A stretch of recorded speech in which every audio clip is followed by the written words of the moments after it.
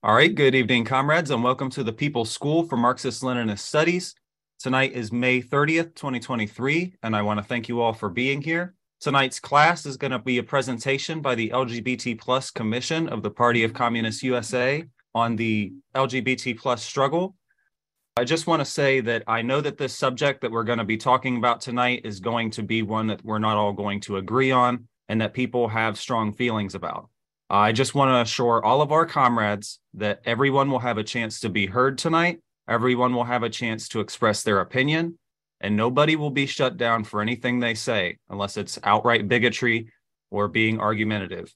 And that's just the regular standard procedure for the school. I want the school to be a place where everyone feels safe and respected, and everyone feels like they can ask whatever questions they have and make whatever comments they have without being silenced. And with that, let's have a good class tonight and Thursday, like we always do. So as I said, tonight's class is going to be on the LGBT plus struggle.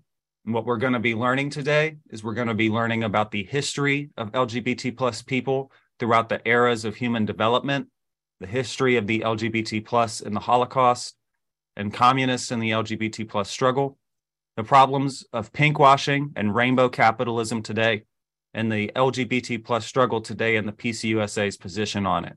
So this is going to be a pretty broad-based class covering a lot of things, and it's going to be nuanced as well. It's not just going to be one full-on position over another. There's going to be a lot of different, like I said, nuance for this class.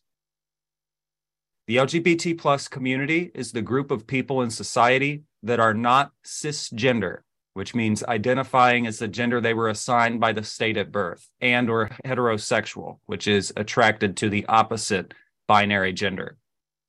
The acronym stands for lesbian, gay, bisexual, transgender, and the plus represents genders and sexual orientations not mentioned. Now, it's important to understand there are a variety of other acronyms that are newer or older than this. Sometimes it gets called alphabet soup because it tends to be that people throw on a lot of other letters onto it, but the PCUSA and PSMLS just use LGBT plus, which we feel is inclusive enough, and is the most common acronym.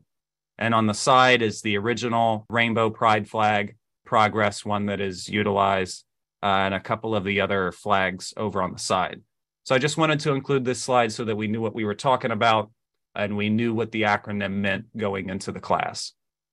The history of the LGBT plus community, I felt like we should understand how this community existed in different forms throughout the different eras and modes of production. So that's what we're going to do to begin this class. So to start off, we need to understand the pre-capitalist LGBT plus presence. In all eras of human development, there have been people whose gender and or sexual orientation was different from what is thought to be the dominant cisgender and heterosexual norms enforced by most ruling classes. The repression of behavior or expression that didn't align with those norms was more or less pronounced at different times throughout this history, meaning there were times when there were more LGBT plus repression, there were times when there was less LGBT plus repression, and that goes for all eras. It's even true in our era. There are times when there's more or less repression. But it's important to understand that prior to the 20th century, it was rare for people to actually call themselves gay, lesbian, transgender, etc. LGBT plus basically combines all of these identities and activities into one group. And in this section, that represents the people that did not align with the aforementioned norms. So when I mention LGBT plus people in a past tense manner, just understand that I'm referencing the people that weren't cisgender, weren't heterosexual, that did things and activities that didn't align with what the ruling classes enforced. And on the side, you can see examples of different LGBT plus people and activities throughout times of history.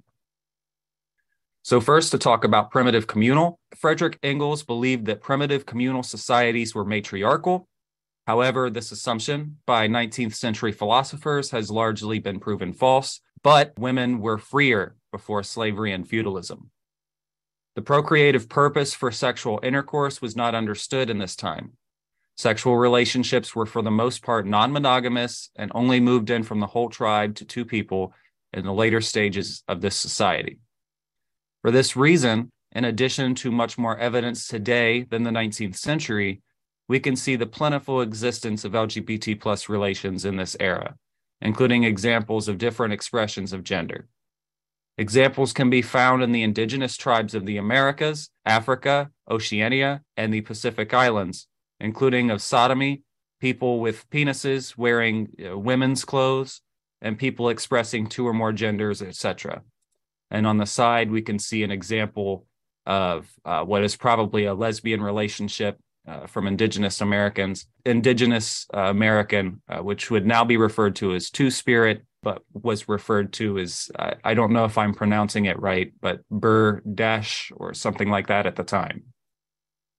Now, for Mediterranean slavery and LGBT+, now slavery was something that mainly happened in that area. There was feudalism in other parts of the world, but I wanted to include this. The transition to slavery in the Mediterranean, accompanied by a change to more patriarchal societies and the creation of private property for the ruling classes, meant the rights of women were demolished and now served the men in the household. With slavery, sexual freedom and expression were heavily restricted as the propertied class, the slave-owning class of men, recognized homosexuality to interfere with passing on wealth through their bloodline. This being said, homosexuality and possible early examples of transgender people existed and were well documented in ancient Egypt, Greece, Rome, as well as the first laws against cross-dressing, sodomy, etc. And on the side, we can see art from this time that depicts the patriarchy, these women serving this man who's the ruler. And over here, here's an example of somebody from this time, Sappho's, which was an ancient Greek poet who wrote very lesbian-esque poems about different love between women at that time. And on the bottom left is a Roman coin with homosexual love on it, just going to show examples in that time frame once again. As we move to feudalism, we see the rise of Christianity, and it resulted in the Roman Empire banning homosexuality shortly before the fall of Rome. After the fall, homosexuals were blamed and hunted, tortured, and killed for it. And one of the things that's in the Bible as well that was used as a thing to spread fear of homosexuality was the story of Sodom and Gomorrah. So and we've got a picture over there just to show that. As feudalism replaced slavery and serfdom replaced the class of slaves, and the great international center of feudalism was the Roman Catholic Church, as Ingalls said. Based on interpretations of the Bible that asserted homosexuality a deadly sin, homosexuality and what was called then transvestism were met with brutal murder throughout the feudal period. Joan of Arc was charged with transvestism before being executed.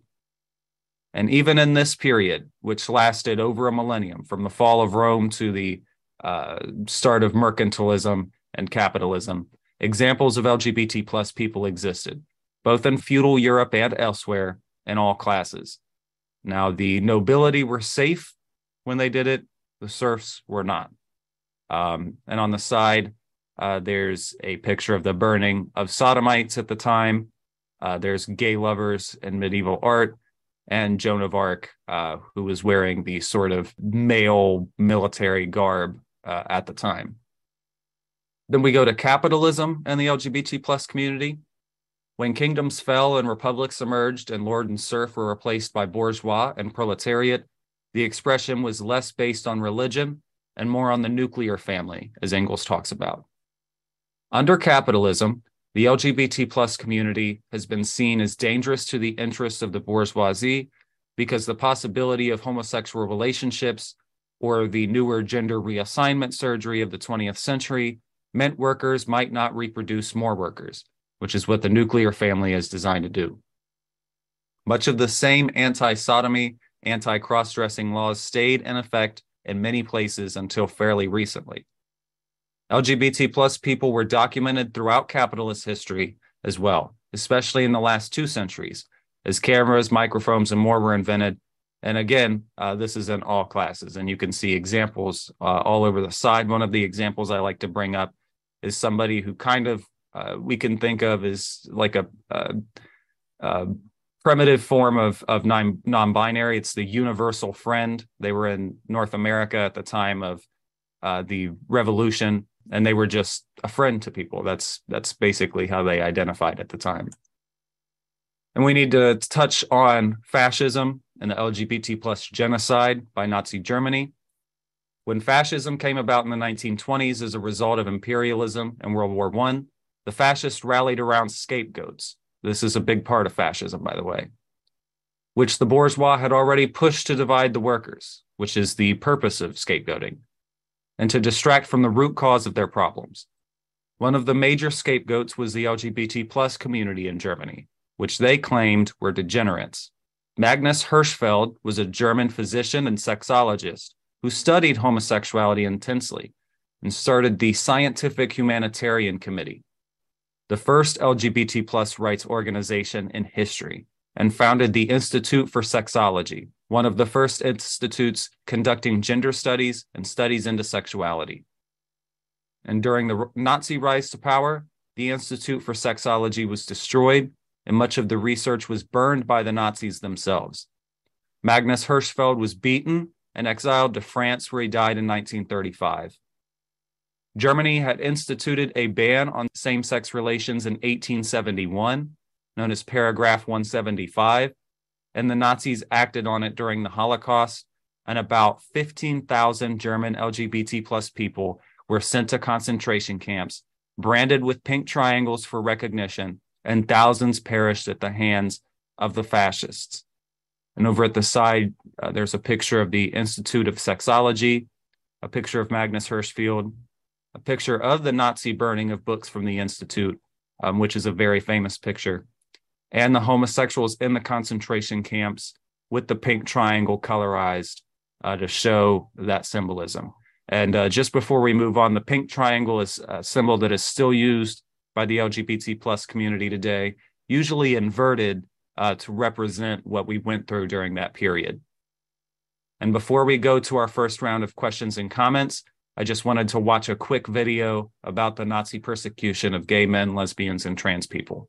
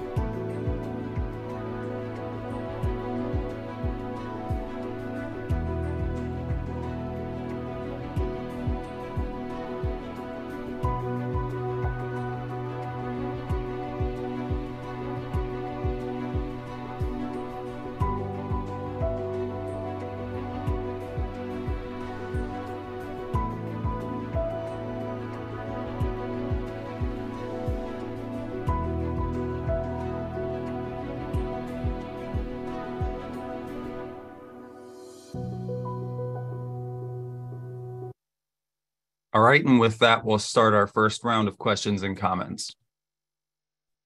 Thank you. I just wanted to mention, I don't know why, I'm going to go back to even biblical times because especially in America, a lot of these people claim to love the Bible. There's a story in Samuel about David loving the son of Samuel, and I just wanted to put a few quotes from it. It says, "The soul of Jonathan was bound to the soul of David, and Jonathan loved him as his own soul." And then at the bottom here, just quickly, it says, "As soon as the boy had gone, David rose from the bedside of the stone heap where he was hiding, bowed to Jonathan in thanks. Then, quote, they kissed each other and wept with each other. David wept the more. Then Jonathan said to David, 'Go in peace.' He got up and left. Jonathan then went into the city." So I just want to point out for any of those Bible loving, blah, blah, blah, right? The Bible's not inherently all anti-homosexual. Thank you.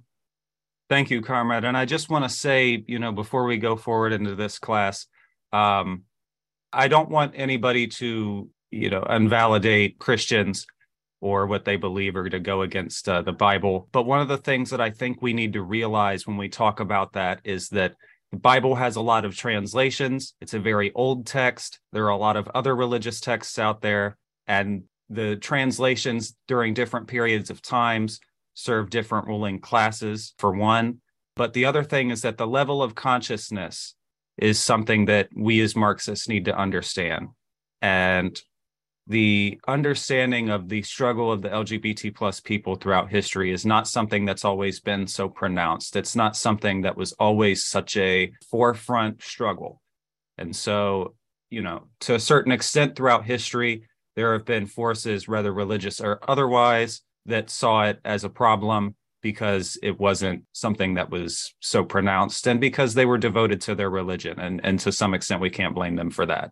So I just wanted to say that. Comrade General Secretary, you have the floor. Yeah, I want to point out a couple of things in history.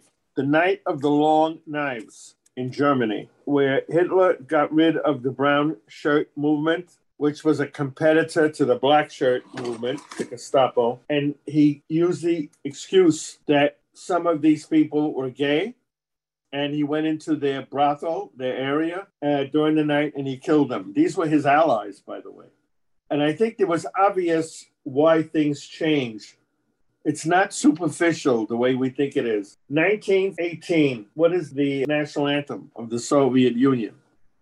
The new Soviet Union, which existed in 1922. It was the International.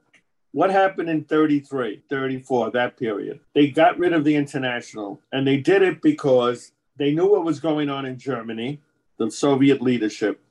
They had to use patriotism to solidify a strong movement against the invading Germans that they knew was coming, because Mein Kampf, that book, said it, that they were going to invade the Soviet Union.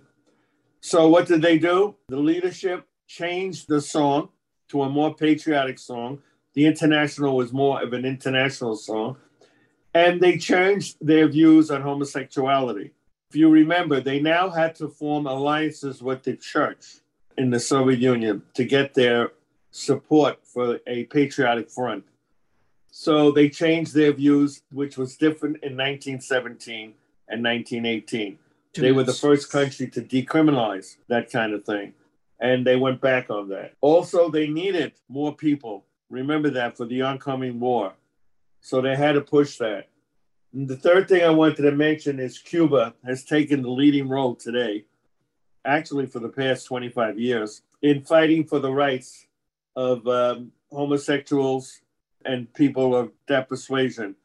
So I wanted to mention that in East Germany, German Democratic Republic, had very free atmosphere for the gay and lesbian community. So therefore, they were definitely opposite of what Hitler did in his Germany. So I want to mention that these countries have different reasons to change their policies. A lot of it had to do with international politics. Thank you. Thank you, Comrade. And just briefly, before we go forward, I want to say that in the 20th century, and even today in the 21st, a lot of countries, most countries around the world, still have problems and had problems when it came to the LGBT plus problem, or the LGBT plus issue. So we can't use it against any of these socialist states when in a lot of these Western countries, they had the same issue. And it's also just a matter of picking the right battles at the right times. So there's a lot of nuance to this. I'm thinking within the last 100 years when I ask this, or maybe 200 if anyone has an answer. Was it historically more explicitly stated why gay people were being singled out, gay and trans people? Like you said, it's because they mess up the nuclear family and inheritance for like rich people. And now I feel like there's an atmosphere, there's certain people who are against LGBT people, and it's usually religious, and it's usually not very explicitly stated why they're against it, at least as far as I understand their view. Yeah. So my response would be some of it was religious, and there's obviously when you follow a religion, you follow it strongly, and nobody can blame you for that. But I think that, and another thing is the nuclear family too, and that's why it's related to class. But I think another thing is the bourgeois makes these scapegoats and divides the working class so that we're not stronger against them. And the scapegoats and the chauvinism goes into that. And we'll see later in this presentation, it comes from both parties, and it comes from both directions. But, when it comes to the homophobia and transphobia that's manifested in the last century or two, it's been to divide the working class. So I just wanted to respond with that. I remember we had a class on this last year. What date was that? So I can look at my notes I put down. The last class? I think we had one about on this issue before once. Probably last year, last Pride Month in 2022. Okay. I think we had one. Okay, thanks. All right. Thank you, comrade. In the book burnings in Nazi Germany, lots of the works were Marxist texts, as we understand.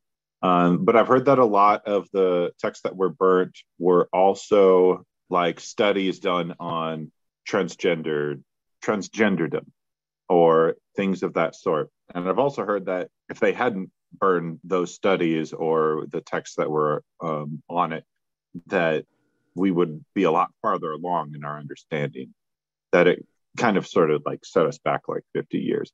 Can you confirm or deny what I just said, or how true certain parts of it might be or whatnot?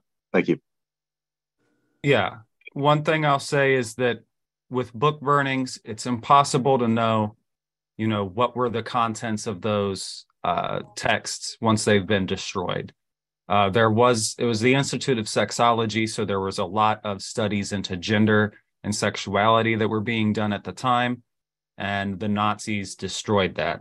I think that, it probably would have been a wealth of information that we would have been able to use that would have had us more developed on those ideas that was lost. But it's only speculation what was included in those texts. I don't know if any of those texts specifically were from Marxists, but I do know that Magnus Hirschfeld had a lot of communication with physicians and psychiatrists and people in the medical field in the Soviet Union in the 1910s and 1920s about this sort of issue. The Soviet Union had basically, I forget what the name of the person was, but they had a kind of similar thing to the Institute of Sexology as well. And maybe if one of the LGBT plus comrades remembers who I'm talking about, they can add that in. I'll probably only be able to take 2 more hands until we go to the next part of the presentation. But if I don't get to you, just remember to keep your hands up and we'll try to get it in the next round. Thank you, comrade. This has been a fascinating and informative presentation so far.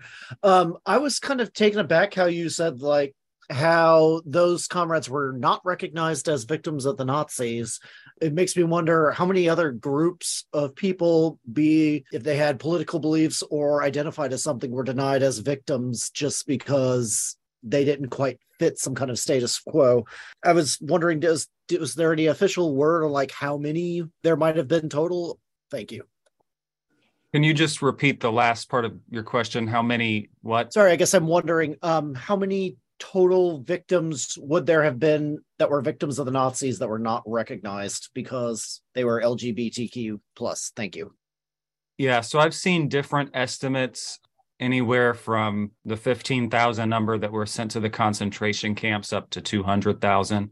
Because there wasn't exactly statistics being done on the LGBT plus population in the census at that time, it's kind of impossible to know just how many people were repressed because of that.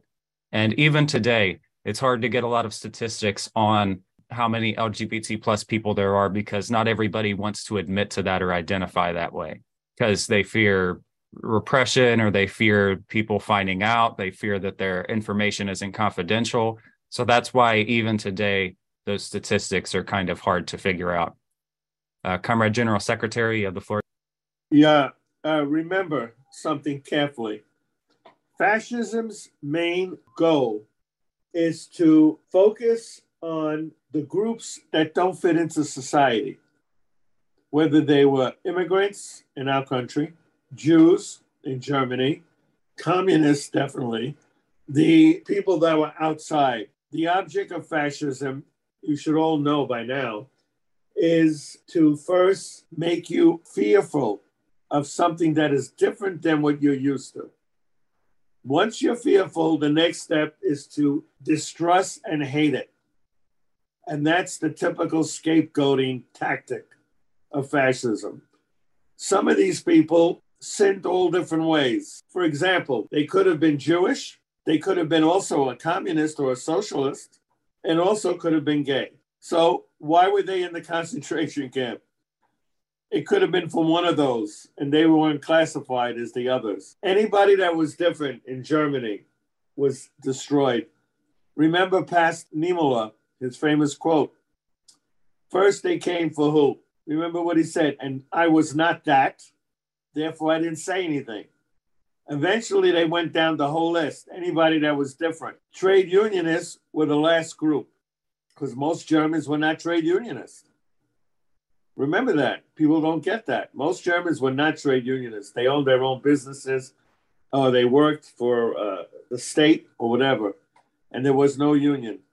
The point I'm making is that anybody that the reactionary fascist state designates as different, and that's the reason why we have a problem, because of these different people. That's all. Thank you. All right. Thank you, comrade. I think this was mentioned in the last year's class, but the Nazis were never explicitly homophobic until they really got into power, at least with their platform. I think they were more against, the Jews and communists, where when they did get into power, then like you said, they stamped it out. That paragraph 175, or if you read it, it's very vague. And it really kind of puts people on their sexuality. But I find that very unscientific and kind of vague and convenient for them to persecute people. And, I think it's over exaggerated how many Nazi members were homosexuals, but there were some, and some of them were persecuted because of that, conveniently. And it's just something to think about, like when we're seeing these laws that are happening in our country, when they bring up impersonating a sex. I find that a very vague statement, very unscientific. And, you think about burning books, what kind of books they're burning? They're burning books on science. There's a lot of science to back, homosexuality and transgender. It's just something to think about. And then real curious. 90 seconds. Just a real quick question. So the LGBT people were not recognized as people persecuted by the Nazis. When did Germany finally recognize them? And like it was said, they stayed in prison. Did they ever reconcile that? I'm sure they did, but when? Yeah, so I'm not sure exactly what point the Nazi persecution of the LGBT plus community was more recognized and, memorialized, but I believe in the later lifespan of East Germany, it was recognized more. And especially after the unfortunate reunification of Germany under the Western powers, it was more recognized as well. It went a long time before people actually gave recognition to that, memorialized it. So yeah, I hope that answers your question. Hello, comrades. So I just wanted to touch on your the definitions that you gave at first in the introduction. And I want to emphasize the three categories, we can say, of material sex, of sexual orientation or sexuality, and or of gender identities. Okay, so material sex or biological sex, you have male, female, and intersex, which is having both male and female chromosomes, sex chromosomes, right? Okay, then sexual orientation. Basically, we can say heterosexuality, homosexuality, which is gay and lesbian, and bisexuality, but there is many more, for sure. Okay, and then gender identity, either you align with your material sex, and it's called cisgender, or you do not, and then it would be transgender or non-binary, okay? And that's it. Thank you, comrade. And I mostly agree with that. One thing I just want to say real quick is I think some of the best terminology for it, at the moment is assigned sex, because when you are born, there are sex traits, whether they be male sex traits, female sex traits, or intersex sex traits that you have, and you get assigned a gender from there. Now, nowadays, your parents can actually decide to just put X and not give you one at the start. But the material reality are those sex traits, which are more than just, genitalia or your reproductive system. It's the hormone levels, it's the chromosomes, it's the physical attributes that make up, what we think of as these sexes. Gender is from the consciousness. It's what you honestly feel, about yourself as you get older. When you're a child, you don't understand gender yet. You don't understand that sort of complicated thing until you get at least old enough that, you can know who you are and that sort of stuff. And that's when the gender identity really gets developed. So I just wanted to add that in there. I think that you're mostly right on that, comrade. I had one thing to say, but I always think it's very interesting. People talk about, physical sex, they give it the good old binary, right? And they'll talk about intersex people like they're some, I don't know, super abnormal thing. But I saw statistics about it where it was like 2% of people can be classified as intersex. And that's about as many people as there are redheads in the world. So not that rare. But what I was going to say, just because I always love the opportunity to bring this up, we're talking about Magnus Hirschfeld. One of the first things for our archival work in the archival commission that we did was track down a couple of his books. And so now we have them preserved in digital format forever. And I'm real proud of that. That's all. All right. Thank you, comrade. And yeah, I'm proud of that as well, because some of Magnus Hirschfeld's books were in German, very hard to find. And if you could find them, they were astronomically expensive. So what we have from Hirschfeld is the little that we have left from the burning that institute. So it's very valuable stuff as we go forward. He wrote The Homosexuality of Men and Women in 1913. That's very early for that subject, comrades. So it's very impressive. I think when it comes to our political stand on the issue of homosexuality as party of Communist USA, our guiding theoreticians and ideologues are Karl Marx, Frederick Engels, Lenin, and Stalin for the most part. as the universal defenders of Marxism-Leninism. So I think it's very important to know what their positions were regarding homosexuality, LGBTQ, and stuff like that. I have my own personal views about it. So the only area that I would tolerate is biological complications, like chromosomes and stuff like that. If a human being is born with biological problems, I think that can be medically treated. But I do not condone social homosexuality, because you say, I want to sleep with a man, I want to sleep with a woman. I don't accept that. All right. Thank you, comrade. One of the things I just want to bring up is, and we're going to talk about this more when we talk about communists, and the LGBT plus history. But initially in the Soviet Union, male homosexuality homosexuality and different gender expressions were decriminalized.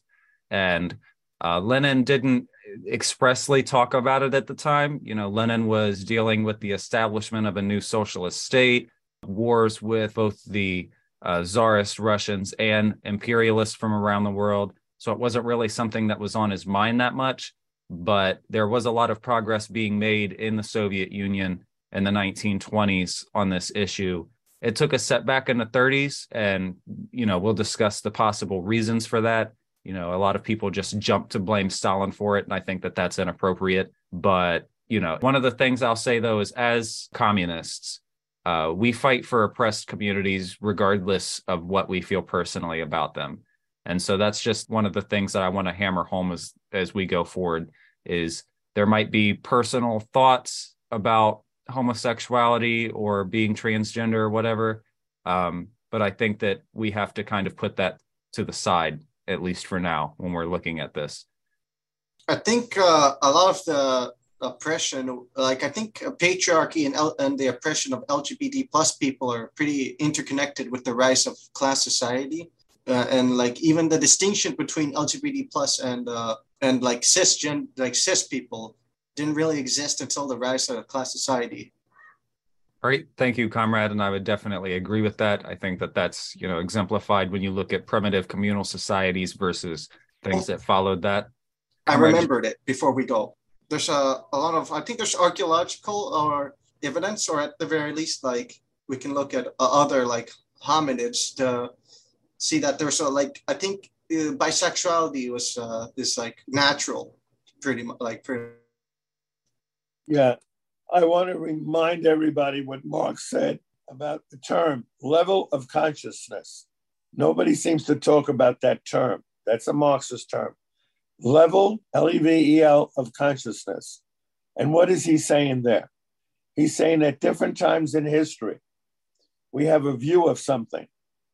Then when we find out more information later on in history, maybe 200 or 300 years later, maybe more, maybe less, that the new information changes the reality. It changes the reality. And that nature tells us clearly that what was true today may not be true tomorrow. And at the time of the 1900s, with the church being predominant in Russian history, the Tsar and homosexuality was criminalized. Then came the revolution. And the first thing they did was decriminalize laws that were criminal under the Tsar. And that included homosexuality. In the past, we did not understand that the damage we were doing to nature with pollution from factories, we were concentrating on building a working class and building an industrial society. But with that came pollution. We did not realize then what it was going to do to us. But centuries later, 200 or 300 years later, we realized that the level of consciousness through the information we got, that we have to take care of this earth. And it's the same thing with everything. At one time, we were anti-religious because of the church in Russia working against the peasants. Now we realize our fight is not with God, our fight is with capitalism. And we went through a period of liberation theology in Latin America, where we can work with people who believe in a supernatural being. It's the same thing with all these issues. Because we had a certain view at one time, does not mean there has to be that view in the future. Thank you. Thank you, comrade. And I want to just briefly expand on that and say that when it comes to, the science around gender and sex and the anatomy of, reproductive systems and the endocrine system and all that, this is something that has constantly changed with more study, with more analysis as time goes on. And so we need to have our ideology reflect that.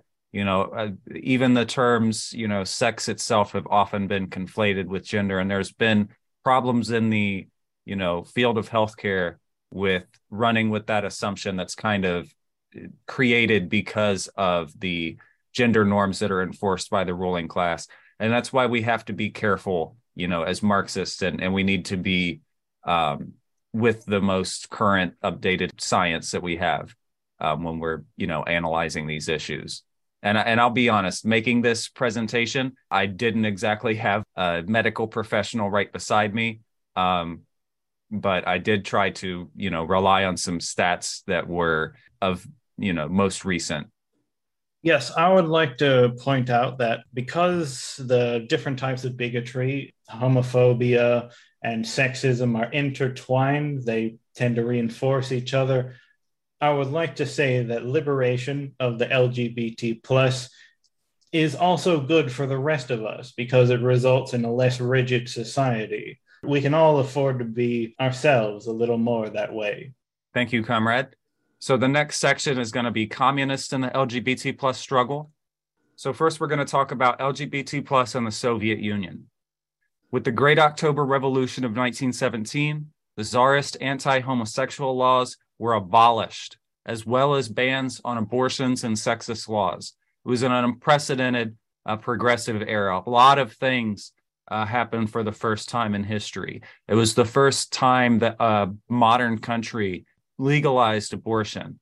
And it was one of the first times that a modern country legalized homosexuality as well. And that was done in the 1922 Criminal Code of the Soviet Union, which decriminalized homosexuality. And also it only banned sex with those under 16. So it banned pedophilia, which is good. It banned prostitution and pandering. And the law went at the exploiters of the prostitutes, not the prostitutes themselves. So they weren't pro-sex work, but they weren't anti-sex workers, which is important to understand. This freedom for the homosexuality allowed LGBT plus people to engage in their activities legally and to search out gender reassignment surgery. But this surgery was rare and rudimentary at the time. This is the 1920s, so it wasn't the best thing, but it was something that was emerging. And this persisted throughout the 1920s. And Aaron Belkin and this was somebody I found about while researching this, was a Soviet psychiatrist that authorized gender reassignment surgery and was the biggest advocate for trans people until his death. And that's Aaron Belkin right there. And then there's also a picture showing some people that were gay and transgender in the Soviet Union. Continued, this is where we're going to talk about the recriminalization of sexuality and homosexuality in the Soviet Union. Unfortunately, male homosexuality, which is important to recognize that it was only male homosexuality, was recriminalized in about 1933 with Article 121, reasons for which have never been adequately explained. The best explanation that I heard, besides the one that's listed below, is that they needed to make alliances with the Orthodox Church in anticipation of the war with fascism, which is understandable at the time. That's the nuance that we need to understand there. Now, Stalin is often blamed for this, but there's no evidence that exists to suggest that he was actually behind this change, which, that's common in a lot of anti-Stalin arguments, is that, oh, Stalin did this. No, it wasn't always necessarily Stalin himself. So, but the most common explanation, besides the church one, is that the great possibility of a war with Nazi Germany and the Western imperialists meant the need to build a great military force. And who knows how long the war would last or when it would come. It only lasted 6 years, but before the war happened, people thought this is a thing that could last for 6, 10, 20 years. Nobody knew. It was something that was a very scary thing to a lot of people at the time. More unfortunately, the USSR never decriminalized male homosexuality following this. Leaders and people alike conflated homosexuality with fascism, degeneration, rape, etc., and generally held backwards views about LGBT plus people. And like I said earlier, this anti-LGBT plus policy was not exclusive to the USSR and was widespread still around the world, especially in the West at the time. But let's talk about some countries that were socialist that progressed LGBT plus rights. The first is the German Democratic Republic. When West and East Germany were founded, both still had versions of paragraph 175 in effect. West Germany used the Nazi languaged version. East Germany utilized the Weimar Republic version, with the anti-gay law struck from the start. Now, despite East Germany banning gay periodicals and organizations in 1949 and homosexuality still being regarded as bourgeois decadence, East Germany officially abolished paragraph 175 for good in 1968. Paragraph 175 was not abolished in West Germany until after German reunification in 1990. Richard Plant, who is the writer of Pink Triangle, which I would recommend for all the comrades to read about the Nazi persecution of homosexuals, Richard Plant even wrote a 1990 article entitled East German Gay Laws, years ahead of the West. by the way, this picture over here, this German language, it translates to homosexual liberation, revolutionary homosexuality. I just wanted to include that in there. And now let's talk about Cuba, which Comrade General Secretary brought up. Cuba was not immediately pro-LGBT plus following their 1959 revolution. As Fidel Castro explained later, apologizing for his role in LGBT plus oppression, he said, "I am not going to deny that at one point, male chauvinism also influenced our attitudes towards homosexuality. There was less prejudice against homosexuals in the most cultured and educated sectors, but that prejudice was very strong in sectors of low educational level. The illiteracy rate was around 30% those years, and among the nearly illiterate, and even among many professionals, that was a real fact in our society." Into the 1970s, however, laws restricting homosexuals in arts, education, and in the government were overturned or overruled, and a commission was even established to study homosexuality, not toss it aside as this or that. And in the 1980 Mariel Boatlift, the U.S. imperialists targeted and used Cuban homosexuals, and thousands fled the island. They were pressured to speak out against the Cuban government. This just goes to show that the imperialists can use any oppressed community for their own ends if they want to. But it is important to understand that the U.S. blockade of Cuba placed many stressors on the country, which made many Cuban people, including the LGBT plus, dissatisfied with their life. However, some were still compelled to admit that LGBT plus life in socialist Cuba was miles ahead of the exploitation that they endured under the regime of Fulgencio Batista. Despite these shortcomings, the 1980s proved to be a productive decade on the LGBT plus issue, as the Federation of Cuban Women led the way on the Center for Sexual Education, which educated the Cuban population on LGBT plus matters years before any nation had such a program. And it was later expanded into the National Center for Sexual Education, CENASEX, which reached almost every Cuban home in the 1990s. Cuba also had mobilized against AIDS 2 years before the start of the epidemic and took massive steps to study and prevent it among the Cuban population. They met the epidemic with science instead of stigma, and they saved countless lives because of it. And this was at a time when the U.S. Ruling class neglected it and just tossed it aside as the gay disease. And a lot of people died because of it, some of which were not even homosexuals, which is important to understand.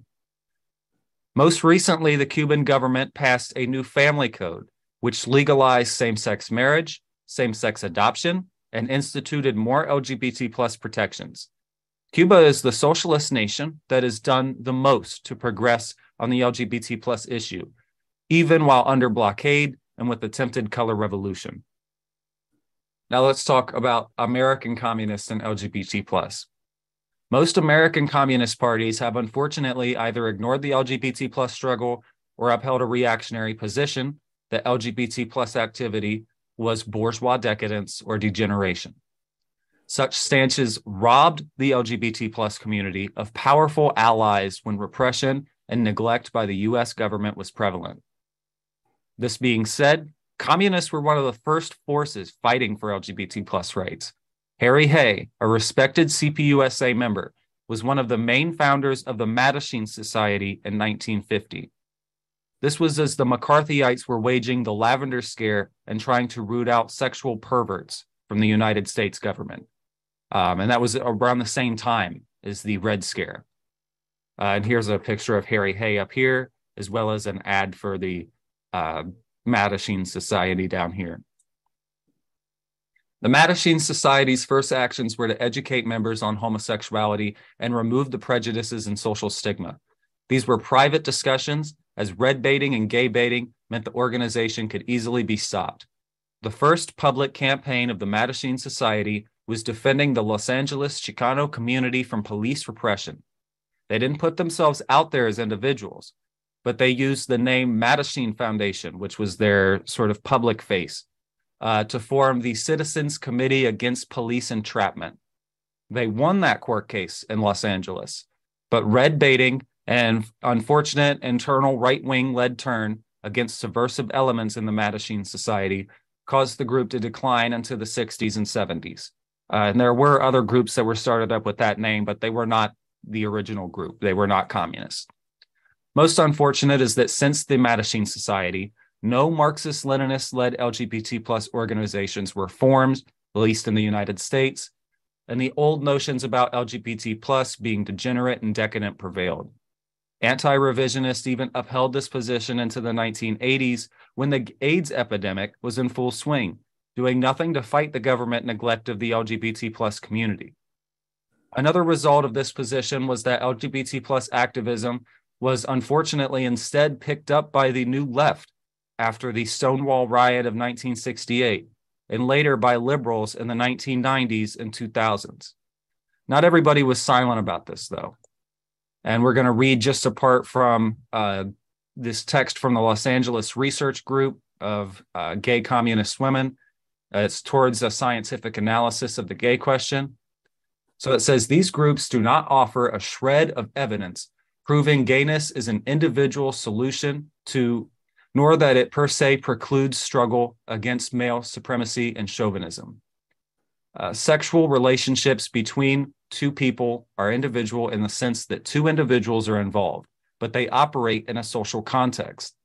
As such, given the concrete conditions of bourgeois society, heterosexual relationships are just as likely to be unprincipled, energy draining, decadent, and seen as their participants as havens from outside pressures, as homosexual relationships. At this point, neither, limited to itself, encourages the masses of people to fight around their needs. There is nothing magical about either type of relationship. The contradiction between homosexuals and heterosexuals is non-antagonistic. It can be worked out through principled struggle. Communists, gays, and heterosexuals alike must unite with the progressive aspects raised by the gay movement and struggle against those bourgeois elements which exist. The communist role is not to trash or abandon any possible allies to the bourgeoisie. That's important, and I feel like we do that a lot. Not that we trash, but that we don't trash any possible allies. But to show that socialist revolution under the leadership of the working class and its party is the means to the liberation of all people. This consciousness will not arise spontaneously in the gay movement. This consciousness can only be brought to them from without. Just as men, women, heterosexuals, gays, and minorities cross all class lines, any organization of these groups will reflect one or another class line at any given historical period, depending on the strength and development of the different class forces. Gays are not inherently revolutionary, just as some LGBT plus groups would say, nor inherently reactionary, as some, quote, communist, end quote, groups would say. The class nature of LGBT plus liberation will change only when it is given revolutionary working class leadership. Until then, like all other groups, bourgeois ideology will fill the political vacuum. Even the working class, left to itself, can only develop trade union consciousness, which in the last analysis is bourgeois. To expect the LGBT plus movement to be any different when left without proletarian leadership is pure idealism. LGBT plus people, particularly working class LGBT plus people, are perfectly capable of enthusiastically grasping the science of Marxism-Leninism and of being disciplined revolutionary fighters. To make enemies of potential allies is to abandon the working class and its interests. We make the following rightful and righteous demands. 1, that the Marxist-Leninist methodology is of dialectical and historical materialism be applied to the LGBT plus question, and that subjectivist, natural bourgeois ideas based on no investigation be cast aside. 2, that serious self-criticism be made of anti-LGBT plus attitudes among the comrades. 3, that gay people or LGBT plus people who hold ideological, political, and organizational unity with a communist organization be allowed membership. 4, that the democratic rights of LGBT plus people be firmly upheld and struggled for by communists. 5, that evidence of anti-LGBT plus attitudes among the working class be struggled with by showing whose interests such prejudices actually serve. Great. Thank you, comrade. And there's just one more slide before we get to the next round of questions and comments, which is the Party of Communists USA's pro-LGBT plus position. Many communist parties around the world and in the United States still hold reactionary anti-LGBT plus positions. The PCUSA has made it clear that it does not, and a decent percent of our party membership is LGBT plus. Our party has an LGBT plus commission dedicated to both struggling on LGBT plus issues and bringing the members of the community itself to Marxism-Leninism. We may also start a mass org dedicated to LGBT plus soon. Our party pledge explicitly stands against homophobia and transphobia, and the 5th section of our party program is dedicated to LGBT+, which reads, "The Party of Communists USA rejects all discrimination and harassment of lesbian, gay, bisexual, and transgender people, and we hearken back to Lenin and the communist repeal of Tsarist Russian anti-homosexual laws. We ground these demands in the determination of the working class to abolish all forms of discrimination." And over on the side is the flag that we have for the LGBT plus commission, making use of that pink triangle. And also on the side is the flyer that we just put out for this month for the LGBT plus commission for Pride Month. So with that, we'll go to another round of questions and comments. Okay, I just wanted to touch on 2 things. So the first thing I want to touch on is, I grew up Roman Catholic and I did read the Bible as a youth. And, Leviticus is part of the Old Testament and it's like made its way to the Bible. But there's quite a lot of things that are like explicitly forbidden or, frowned upon or things like this. A lot of these things we see in our everyday lives. It talks about, you should not wear mixed fabrics. You should not eat filthy animals. You should not get tattoos on your body, things like this. And a lot of the folks, that push this kind of narrative tend to focus on one issue in Leviticus, and we know which one that is. A man should not sleep with another man, or et cetera, et cetera. I just think it's interesting because there is people who uphold all of them, though. The Orthodox Jews, they don't wear mixed fabrics. They don't shave the hair on their temples. They don't get tattoos. So it's this whole pick and choose kind of idea of like where religion is now. It's interesting, just a note. And the second thing that I wanted to bring up is in regards to the Roman Empire. At the time, Romans had their own religion, they had their own social values and all of these things. When the church came up, a lot of these things were put into place to replace the already existing beliefs and systems. Okay, really quickly, a lot of Native American cultures are actually like really progressive in this manner, like the Cherokee Nation and the Lakota, Dakota nations. There are a lot of sort of backwards sections of Native American culture, like my tribe, the Navajo Nation. Actually, there is an old law called the Diné Marriage Act of 2005. And basically, it pretty much does not allow LGBT plus people to marry. And so I can only attribute that to the capitalist structure and the colonial structure of feudalists. And so those are the remnants of those past societies and the current society. So I wanted to give that too. A second point I wanted to make was that one of the factors in Germany was that the fascists actually targeted places like Berlin that were really progressive at the time for Jews and communists and socialists. They actually targeted like Berlin and saying that it was decadent. And because of that, you can kind of see now how the right and the ultra-right are actually targeting places like California as being communist and being like a refuge for LGBT plus people and all sorts of people. And that's all I want to say. Thank you. Thank you, comrade. It reminds me too, in Oregon and in the Pacific Northwest, people will basically say the same things about Portland. I hear the same thing from the rural communities. They'll say, oh, it's communist and it's anarchist and it's nothing but chaos there. And you've got all these freaks and everything. So they use the same sort of chauvinist scapegoating tactics for that area as well. It's the same thing nowadays. So I want to touch on your introduction, on your definitions, and I'll have a question for you. You know, sex, sexuality, and gender. Okay. So you define cisgender as a person whose consciousness aligns with the material sex, biological sex, reality. Okay. And then you define the LGBT plus as non-cisgender people. Am I correct?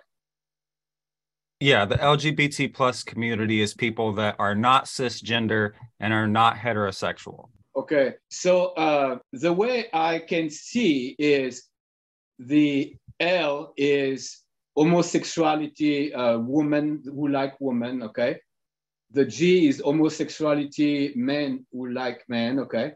The B is bisexuality of men or women who like men or women, okay?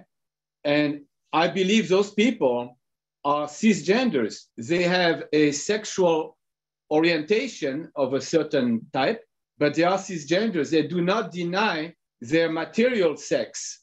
Their gender aligns with the material sex. 90 seconds. Sexuality is different from the majority of people, but that and then I was wondering the T plus, which would be trans people and non-binary, whose gender don't align with the material sex. They also have sexual orientations. They may like different, okay, you see what I'm talking about. Yeah. Okay. Yeah. Just to respond to that, I would be careful about, saying things about the biological sex when we're talking about like gender, because, liberals say this a lot and there's a lot of, divisive connotations to it. But gender is a social construct, which was mostly created by the ruling classes to enforce these different roles. In terms of, what we would think of as biological sex, it's a complicated thing. Most people have either XX or XY chromosomes, but you could have a single X, you could have three X's, you could have XYY, you could be born intersex and have multiple different genitalia that we would say is man or woman. So it's already something that isn't, specifically just male or female, but the state assigns you a gender at birth. And if that gender is a social construct, then if somebody grows up like I did, feeling honestly throughout their life like they were not a boy and they were a girl, and people would say, you're a girl, and they would look at me and go, oh, honey, you're so pretty, you look like a pretty little girl. And at the time I was like, yeah, I actually think so. And every time that I tried to act more like a boy throughout my life, I felt miserable and out of place. I felt like I wasn't being, authentic to, myself. My gender, I finally realized, and I think the level of consciousness helps with this when there's more understanding of it in society, that, it really helped me to come out and understand that, and to understand kind of the difference between what we would think of as biological sex and gender. And just also to answer your point about the sexual orientations, LGBT plus community is one of the comrades sent me in the chat is or not cisgender or not heterosexual. You have people that are transgender that are straight. You have people that are gay or lesbian or bisexual that are cisgender. It's just kind of a big community of people that aren't either one of those things. And I should have said that from the beginning. So I hope that cleared up some of the misconceptions about that.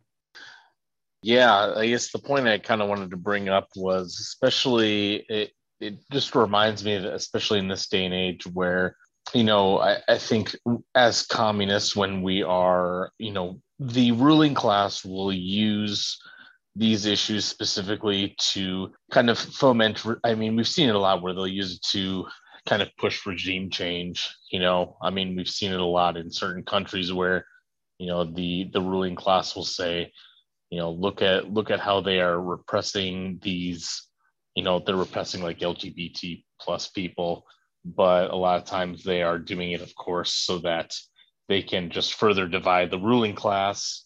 They're not actually doing it with, an altruistic motive. And so, and I do see a lot of people fall for that, unfortunately. But yeah, that was just kind of what I wanted to say. All right. Thank you, Comrade.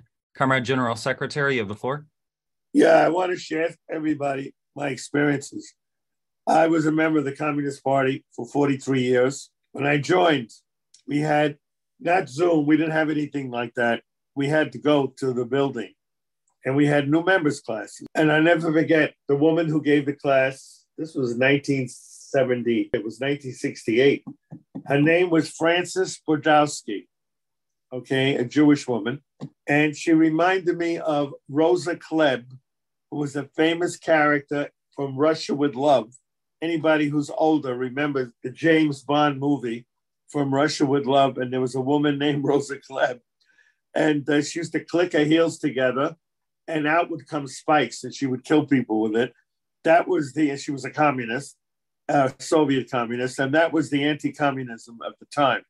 But she reminded me of Rosa Klebb. But anyway, we had a class, and somebody in the class, I don't remember now who, brought up the whole thing of homosexuality. And this is 68, when it was just starting to rear its head in the movement, the general movement against the war in Vietnam. Things like this were just starting to come, the counterculture and everything like that. So what happened is she said, we don't support that. Listen, I never forgot the reason. We don't support it because the FBI, remember, we came out of the 50s. This was 68, it was right around that period. The FBI uses to frame people homosexuality, and they use it in order to destroy the party to get information. Somebody then asked her at the time, what about a straight person who has sex with somebody, a man and a woman? Can't the FBI use that to frame them to get information about the Communist Party?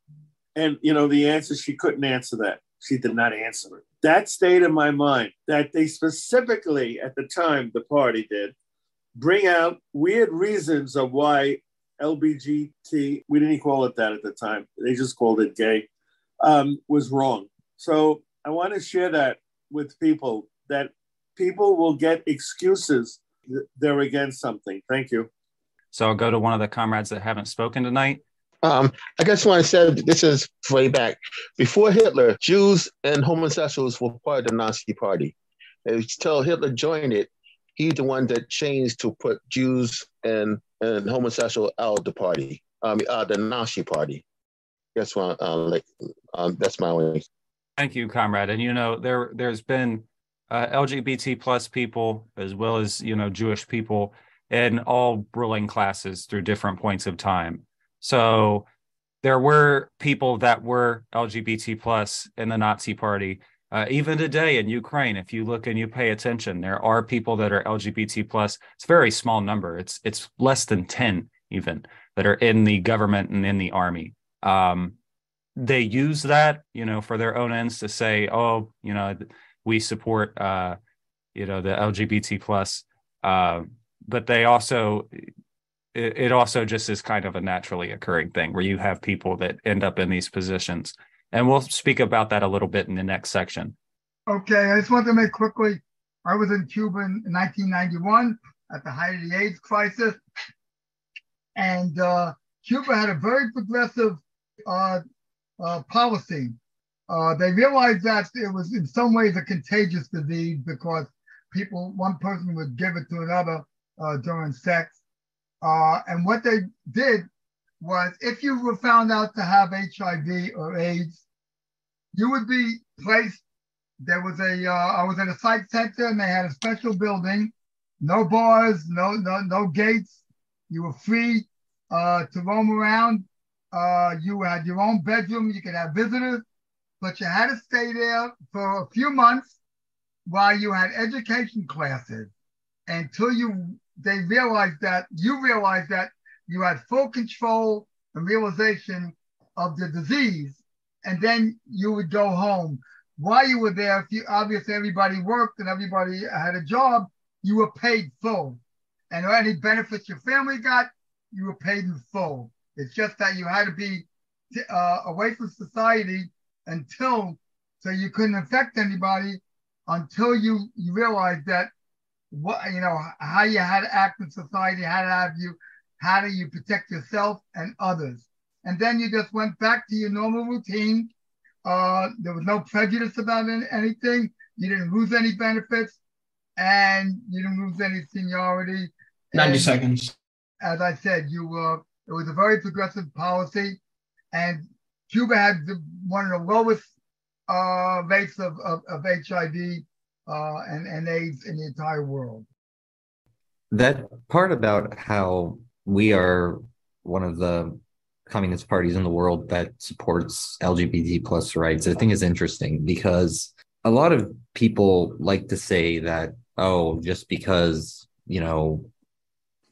queer rights, LGBT rights are just specifically like a Western thing. But I mean, there's queer people in every country in the world. And on the opposite side, people like to claim that the Western world and like the United States is far ahead on LGBT rights issues. But I think that there's still a lot of work to be done here as well. I don't think we're exactly where we need to be. I mean, especially in the current state with kind of what's going on all over the country in terms of these anti-trans laws. So I think that, it's one of those things that social progress just needs to develop all across the world on this issue. Correct me if I'm wrong. I think that it's not so much a matter of this is just a Western issue. It's just, we just have a long way to go as a human race. Yeah. It is something that, like Comrade General Secretary mentioned, the level of consciousness around the world is increasing on this. And some places slower than others, and we can't necessarily fault them for that. You take a look at Russia, Ukraine. Right now, both countries are in the middle of a war. The LGBT plus issues kind of take the back burner because right now they're worried about their houses and their family. Especially Russia's worried about its existence going forward and whether or not it'll be consumed by the West. But, in terms of the LGBT plus issue, it's not inherently a Western imperialist bourgeois contraption. And we'll see that when we read from the next section. But, Poland is one of the countries that is the worst for LGBT plus rights, worse than Russia, worse than Ukraine. And the imperialists won't bring that up. And the imperialists won't bring up that Cuba is one of the best places in the world for those rights and isn't in the Western imperialist bloc, or that Vietnam has been making better strides on the LGBT plus issue. If Russia, China, DPRK tomorrow were to start making strides on this, the imperialists would ignore it. But let something happen under the Obama administration, like the legalization of same-sex marriage happen, and we act like somehow NATO is the vanguard of LGBT plus rights. But we as communists have to get out there and, explicitly state it's not. And historically, the West has never really been good on LGBT plus rights and issues. Have any good resources on the sexual revolution? And then secondly, kind of connected to that, do you think people had reservations about the LGBTQ issue as well? Because you had a lot of organizations funded. For example, my current state of residence, one of the heads of the sexual revolution, Alfred Kinsley, ran an institute that played a very important role in the sexual revolution as we understand it here in the United States, who helped develop a lot of the research that would be used, for example, to put it in kid-friendly terms, adult entertainment industry, essentially as like an argument on behalf of those people, for example, the All right. Thank you, Comrade. I don't know specifically about sources on the sexual revolution in the United States. I know that Alexandra Kollontai wrote about the sexual revolution in Russia. I think that we're going to have to find good sources about the United States. For this class, what was used was selected writings from the LGBT plus commission that we're going to I think next week, published through No Outlook Publishers, and Communists in the LGBT plus struggle. That includes Bob McCubbin, Leslie Feinberg, this Los Angeles research group, a couple of articles that we've done in the PCUSA, both on what's happened in Cuba and Vietnam, as well as the current struggle today. So the main source is going to be that book that's coming out. Other than that, what I can do is when we go to post this up, I can make sure to include a sources page because I know where everything was sourced from. That way we can list all the resources for you, comrade. We have about 30 minutes left for this class, so I'll take one more hand, just try to keep it to 90 seconds, and then we'll have to get back to the presentation. Yes, comrade. First, I want to say that sexuality and sexual orientations are as old as humans, always existed. Okay, don't forget that. Basically, heterosexuality, homosexuality, and bisexuality, that's a majority. And there may be others, I don't know. Okay, I want to mention about Marx and Engels. Marx was extremely conservative regarding these issues of sexuality or sexual orientations, very much. For example, he could not accept to a man and a woman to be together and not being married. He didn't like it. So Engels was the opposite. And Engels had a girlfriend, she was a proletarian who couldn't read and write, okay? And he never married her. Her name was Mary. Marx hated that. He told him and all that, okay? Now, before she died, he brought her sister, Lizzie, to live together. Now, we don't know whether they had sex, but they live all three together. But when Mary died, then Lizzie became his official girlfriend with Marx and all, and he married her. So you could say that Engels was in sexuality much ahead of its time, unlike Karl Marx. That's all, comrades. All right, thank you, comrade. And I see the hands that are up. We'll make sure to get to those in the last question and comment section. All right, thank you, comrade. So the last section for tonight is the LGBT plus struggle today. We can make sure that this PowerPoint is also posted somewhere just in case there's anything you missed. So first, the reformism and the placating of LGBT plus. Throughout the 2000s and 2010s, the liberal-led American LGBT plus movement pushed hard for needed reforms, such as the legalization of same-sex marriage, better access to LGBT plus healthcare, ending LGBT plus discrimination, etc. Some of these reforms were achieved, such as the 2015 legalization of same-sex marriage in all 50 states due to the Obergefell versus Hedges Supreme Court decision that struck down all same-sex marriage bans. On one hand, these are necessary reforms that benefit the lives of the LGBT plus community and have raised consciousness about that community. On the other, these reforms placated a lot of the LGBT plus community into thinking liberation was somehow achieved and that there wasn't any more oppression. And there's a famous picture on the side of the White House lit up in all rainbow colors back then. Yeah. So now the next part, securing the LGBT plus vote, Democrat maneuvering. Democrats largely were unsupportive of gay marriage for decades until around 2010. Hillary Clinton, Joe Biden, and more did not come out in support of same-sex marriage until shortly before it was legalized. Biden said in a TV interview in 2006, "We already have a law, the Defense of Marriage Act. Nobody's violated that law. There's been no challenge to that law. Why do we need a constitutional amendment? Marriage is between a man and a woman." The legalization of same-sex marriage under Obama was used by the Democrats to push for LGBT plus people to vote for them, much like how they pander for the black vote every election. And it's important to understand, too, that while Obama signed in a lot of protections for LGBT plus people, Obama was not the force that led to the legalization of it in all 50 states. That was the Supreme Court. So that's important for us to understand. Rainbow capitalism. Pride events, which originated as an event of resistance following the Stonewall riots of 1968, became corporate-funded, police-escorted community events more and more after 2015, devoid of any political content in the direction of liberation. And it wasn't always like that, comrades. Corporations began changing their logos to rainbow colors around June, and putting out platitudinous statements of support to the community in hopes the LGBT plus would buy their products more and give them profits. Rainbow-colored merchandise began littering stores in the month of June, and the profits came in. To an extent, this was no different than the commodification of Latino symbolism around Cinco de Mayo or Dia de los Muertos, or even of American symbolism around Memorial Day or the 4th of July. The capitalists will go ahead and use any of these groups or issues to sell their stuff. And nowadays you see it with Black History Month, Pacific Islander Month, Indigenous Month. They just want to go ahead and steal the symbolism and sell it back to you.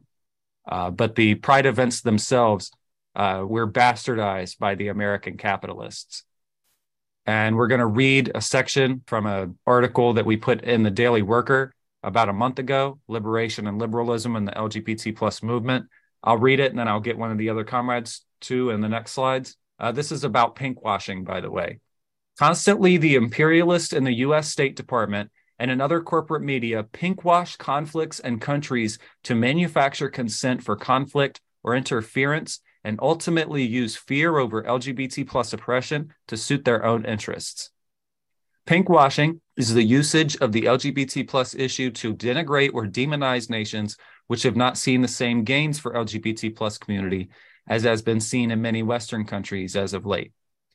This is similar to the calls to, quote, protect the women and children, end quote, in a nation either before or after a U.S.-led conflict, such as in Afghanistan, where women and children did suffer a setback with the Taliban takeover of 2021, or in Iran now, where women are facing state repression for challenging religious-based laws on dress, conduct, and more. The Western imperialists, of course, do not actually care about the plight of women, children, or LGBT plus in any of these countries, and their imperialism would not bring real salvation to these communities either. It is simply a tactic in their imperialist activities to manufacture consent for war, sanctions, covert action, and more. It is a similar tactic to paint the very imperialist tools and institutions themselves with a rainbow brush and act as if embassies and the military are more LGBT plus friendly or are fighting for LGBT plus issues, despite doing absolutely nothing for the LGBT plus community and allowing ongoing crises such as the beatings and rape of LGBT plus in the military to continue. It allows for any attack on an American embassy or LGBT plus service members to be seen as an attack on the LGBT plus community, even if that has nothing to do with it. The pinkwashing does not occur because somehow the LGBT plus movement is an imperialist contraption.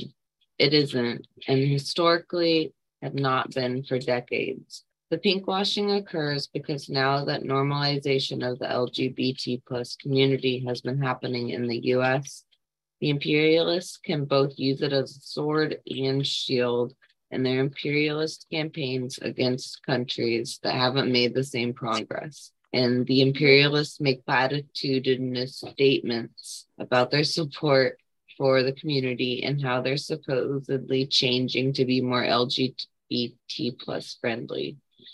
Interesting thing to note is that the imperialists disregard the nations of the socialist bloc, such as Cuba and to a lesser extent Vietnam, which have made strides on LGBT plus issues.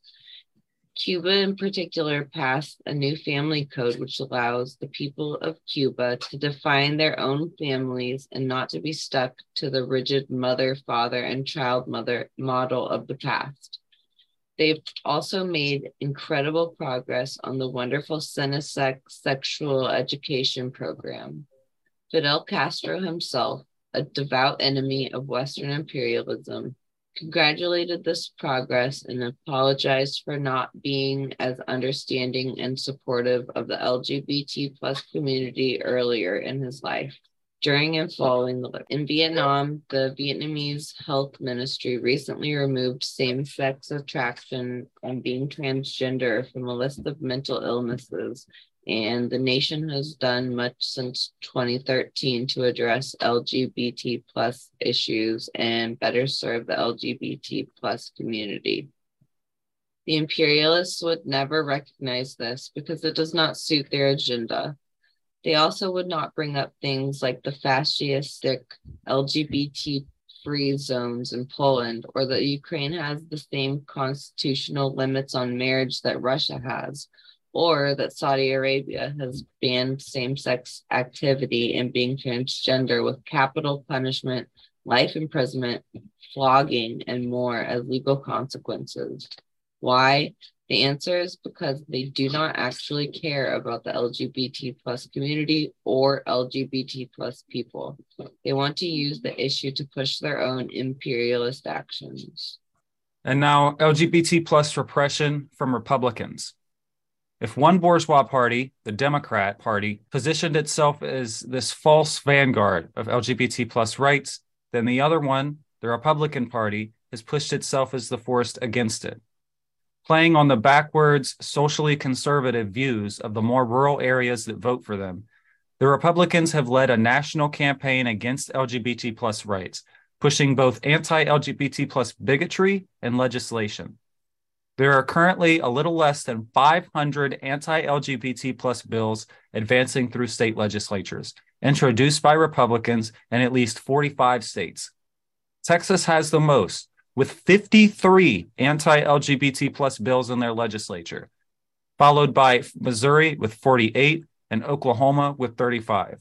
And those might be higher or lower than the time that I put them in this presentation. And on the side, you can see a map. This is from the ACLU of the amount of LGBT plus bills per state and a couple of signs from anti-LGBT plus protests. And then there's anti-LGBT plus violence. Coinciding with the right-wing push against LGBT plus rights has been a rise in the violence against LGBT plus people in the United States.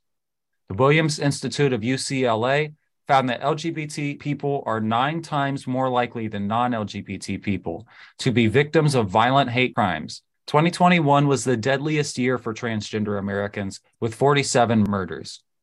The second largest and deadliest mass shooting in U.S. history occurred in 2016 at the Orlando Pulse Gay nightclub, where 48 people were murdered in an anti-LGBT plus massacre. Last year, another mass shooting happened at a gay nightclub in Colorado, killing 5 and injuring 25. So to end it out, what should we do?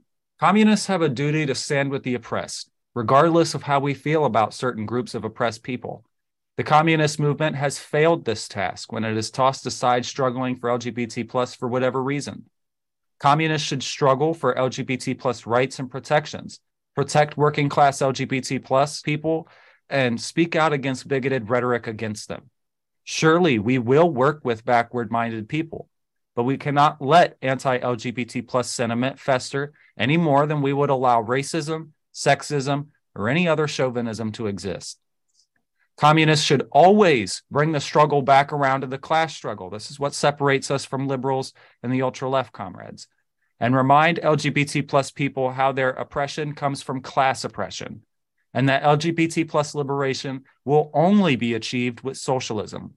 Capitalist reforms will not last, but socialism will. Capitalists should also constantly oppose rainbow capitalism, the liberal divisiveness, and imperialist pinkwashing, and should use their publications and platforms to debunk any notion that capitalists actually care about the LGBT plus community and aren't just using them to their own ends. And with that, we'll go to our last round of questions and comments. I just wanted to quickly respond to Comrade California. We have to think about why the LGBT plus issue specifically and issues like it are targeted by the Christian as a whole. Our society needs these issues to stoke the class war or the culture wars, and needs us to be divided. If they didn't have issues like the LGBT plus issue to be concerned about, their members might talk about needing to treat foreigners the way that they want to be treated. They need to be feeding the poor, taking care of their neighbors, being a good Samaritan, things of that nature that would actually make Christianity be a positive force for the workers. And we can't forget that why I think that this is made to be such an issue. That's all I have. Thank you, comrade. And I just want to say real quick, I totally agree with that. I would just be careful about the terms culture wars or even the term wokeism. I think that these are terms that have more or less came about recently, somewhat as a euphemism for LGBT plus issues or social issues. And no doubt the liberals push these issues without the class struggle element of it. But there is like a real discrimination happening against LGBT plus people. And unfortunately, the bourgeois parties are using it to stoke division instead of any kind of nuanced actual civil rights struggle on it. But I do agree with you. And I had a question on definitions.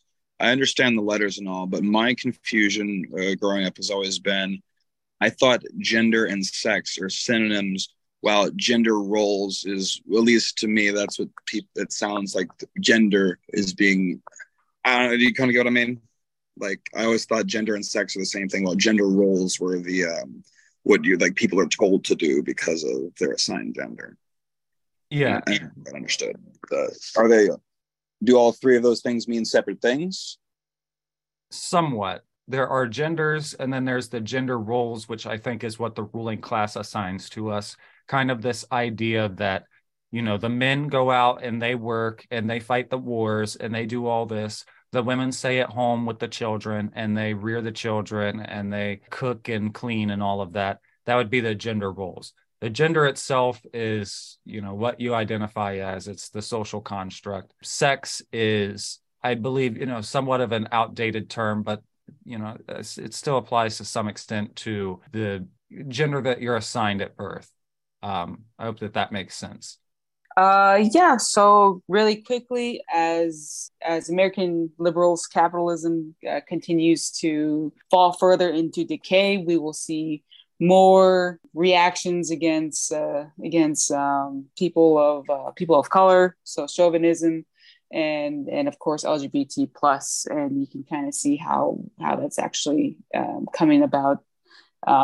Like just this morning, Joe Biden actually put out a sanction against Uganda, which is actually an ally with Russia, and they use this LGBT pinkwashing in order to say, hey, we're going to sanction you now because of this. But really, it's not because of that. They don't care for LGBT plus. That's just an example. They just don't want Uganda and its and all of the natural resources that they hold to be allied with Russia. All right, thank you, comrade. Two little things to mention regarding to how capitalism has influenced a lot of the gay pride events. I was before I retired, I was the union leader from all the downstate New York addiction treatment centers, and of hundreds of people. And I used to run the table for the gay pride events, and especially they had a big one. It's a Snug Harbor in Staten Island, and what happened is that my table was probably one of the least visited, as opposed to a lot of the capitalist corporate tables. And we had a lot of information regarding, I pulled down and printed out articles, and we had leaflets, how alcoholism and addiction afflicts the gay community and the lesbian community. And we really didn't have that much people coming to the table as they should. One other thing, a little historical note, one of the greatest heroes of World War II was a man who broke the German code that we were able to read, and we knew all the German plans in advance. That was an Englishman called Alan Turing. He was one of the greatest heroes of the war. He was thrown into jail because he was gay and he had, involved with gay activities. So the English government prosecuted him and threw him into jail. So much for the appreciation of what he did in World War II. All right, thank you, comrade. And comrade, did you remember what you wanted to say? Yeah, I did remember what I wanted to say. Really quickly, the second thing I wanted to say was that after World War II, with the USSR and East Germany, they released LGBT plus people from concentration camps. During that time, they just went back to work. There was no prosecution or anything like, hey, you're gay, you're not allowed to be part of the government or anything like that. They just went back to work and just lived normal lives. And I think that's exactly what we just want to do. We just want to, LGBT plus people just want to work and live normal lives and be part of society. And it's the capitalist structure, it's the feudalist structure, it's the slave structure that actually just wants to prosecute LGBT plus people due to reasons of maintaining workers or whatever such, reasons. And like, I think that's the most important thing that we need to come away from this class is that LGBT plus people are workers, which is part of society, which is LGBT plus just wants to be part of society. And that's all it is. Thank you. Thank you, comrade. I want everybody to remember what Martin Luther King said in the civil rights movement. He told the white racist in the South, I don't care if you like me. I thought that was extremely interesting. I just don't want you to use your positions of power to oppress me. That's the whole message. We're not here, in my opinion, to validate a person who is a member of LGBT. We're not here to validate a person who's born with dark skin. We're not here to validate a woman who is born as a female. What we're here to do as communists is to say we're not going to oppress people, that we all stand together against the capitalist class. That's the message that we are trying to present. That's the message that Martin Luther King presented. I don't care if you like me. I don't care if you agree with me. Just don't support oppression of me. That's the whole message. I wanted to make that clear. Thank you. Thank you, comrade. Yep. I wanted to talk about, going back to rainbow capitalism. Rainbow capitalism more or less is the commodification of social movements. It's something that you see with like Comrade Che Guevara's face being plastered in T-shirts and stores. It's basically what they can do with pretty much any kind of social movement that gets popular. If it gets popular, you can commodify it, you can sell and make money off of it. And it's also something that is done through marketing through the commodification of social movements, and even recently, marketing to create a reaction to them. I can cite the example of Keurig, the coffee making machines. They did something in the past where they absolutely pissed off a bunch of conservatives, and the conservatives went on the social medias to just blast Keurig, destroy the machines publicly, basically make a clown out of themselves while showing off how upset they are about these machines and the company. In return, inspiring the liberals on the other side to say, oh, Keurig must be doing something good because they're pissing off the opposition. And so we're going to support them by buying their product. And of course, the people that destroyed the Keurig said, I like my coffee, so I'm going to go out and buy another Keurig machine. So it's profiteering through, dividing the working class against itself. And it even extends to capitalist institutions like the CIA, FBI, the whole government altogether. By basically profiting off of the commodification of social movements, it's basically taking it as a means of justifying the government to solidify itself as the government of the people when it's not, and using its stance on social movements to basically say that it is good in any social movement or any government that it does not like, to paint them as something that is evil, unjust, and, basically something to be overthrown. So it's something to be aware of, is that, commodification of social movements and, of course, combating rainbow capitalism. That's all. All right. Thank you, comrade. Yes, this class should be posted as soon as possible. Seriously, like, this message needs to be come across to so many people. So I'm going to spread it like wildfire. I'm going to spread what we discuss in this class so much. If you please post the class on YouTube, please, please, please. It's so important to get this across. Thank you. Well, it's going to be out just as soon as we get the other classes out, but we will have it out at some point soon. One thing that sets us apart from the People's School when it was directed by people before was we don't just pick and choose which classes to put up. We put all of them up after they've been edited. So this will be out there, comrade. Oh, yeah. We touched on it a little, successes in socialist countries. I was going to talk about Vietnam, but, we talked about that already. One thing that's worth mentioning on Vietnam is that before this move was made, people wanted gender-affirming care. They had to make a pilgrimage to Thailand. And now they don't have to. And that was a big deal. Progress is also being made in China, not quite so legislatively as it has in Cuba and Vietnam. It's more culturally as of yet. But gradually, the public perception of LGBT plus is shifting. Very large pride events are happening in China. They're opening centers for gender affirming care in China recently. And even on state media like CGTN, you'll see positive articles about the LGBT plus movement.